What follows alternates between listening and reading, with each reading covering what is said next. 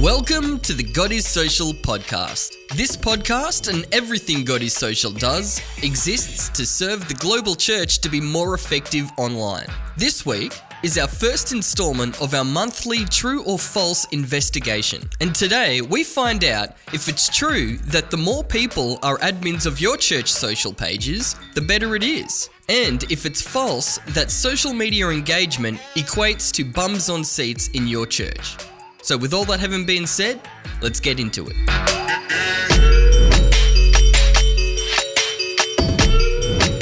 Hello, God is Socialites. That's right, I'm locking in socialites. My name is Gabriel Hutchinson, and with me today, again, is my wife and lover of all things insights, Narelle Hutchinson. Hello, Gabriel, and what a big week it's been. It has been a big week, particularly in the God is Social Facebook group called Church Social Media. We've been doing a lot of true or false questions on there, and we've been getting a lot of good feedback, so we thought we'd bring that true or false questionnaire over to the podcast and discuss some controversial topics. So let's get into the first one. True or false? The more people you have responsible for posting to your church Facebook page, the better it will be. Well, I think that this is a really good conversation to have, and I think that it's a conversation that every church team should have. But for me, I don't think that a big team adds any value to your social media. Well, because I'm a control freak, I say kick everyone off, bar the social media manager. Well, the answer is no if you're a control freak. Not true. It should always be no.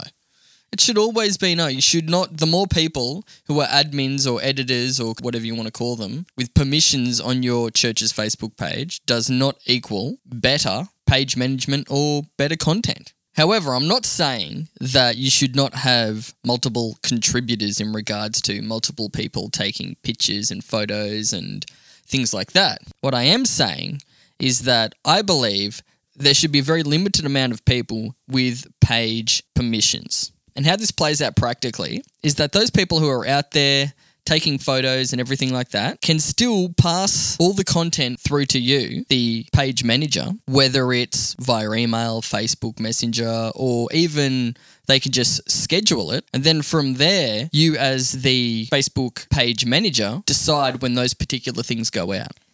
But how does this look for a small church that doesn't have a lot of volunteers, that might not have a dedicated social media manager? Well, I would say get a social media manager because it's 2018. And if you don't think social media is important enough to have one single person dedicated to it, then I don't know what you're doing. Okay. Well, I'm going to play the devil's advocate here, and I'm just going to say we have a good strategy for our social media. We know what we want to post. We want to keep it all on brand. What's the problem with 8 people posting when they feel like posting? Because they don't know the insights, Miss Lover of all things insights. Because they could just go, you know what? I'm just going to post this up on like Tuesday. At 3 a.m. At 3 a.m. And you'll be like, well, that was actually really good content, Mary Jane. Thank you for posting. But if you had have maybe put it through the person who knows what they're doing, maybe we could have got a little bit more reach with it. And secondly, you may accidentally get people posting multiple things at once or like 10 minutes apart or something like that.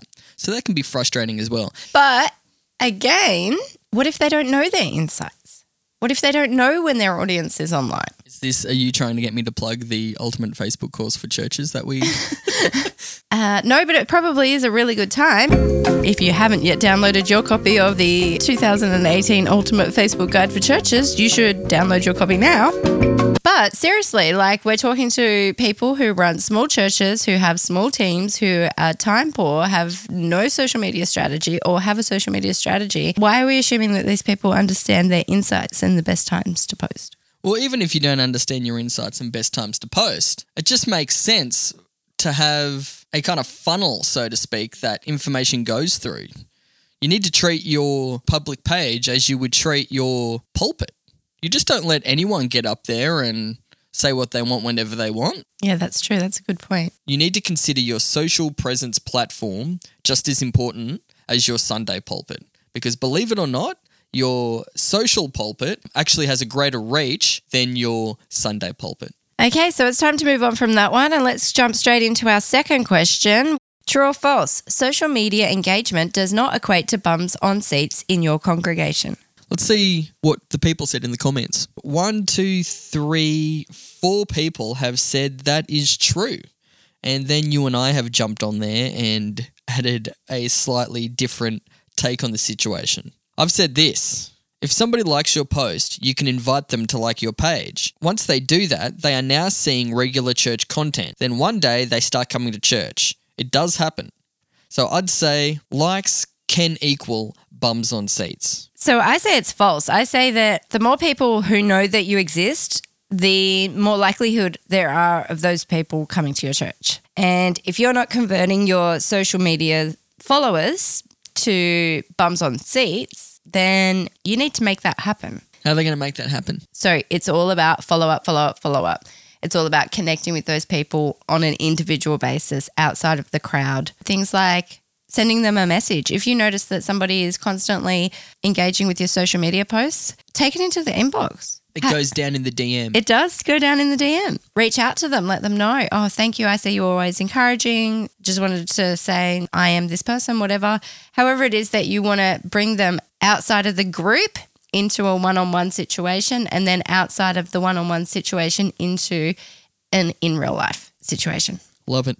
Love it. I think that it's easy for people just to hate on you wanting engagement and things like that on your posts. It's easy to. They're just like, oh, you're just a narcissist. Well, that may be true. However, my narcissism can also be used by the Lord.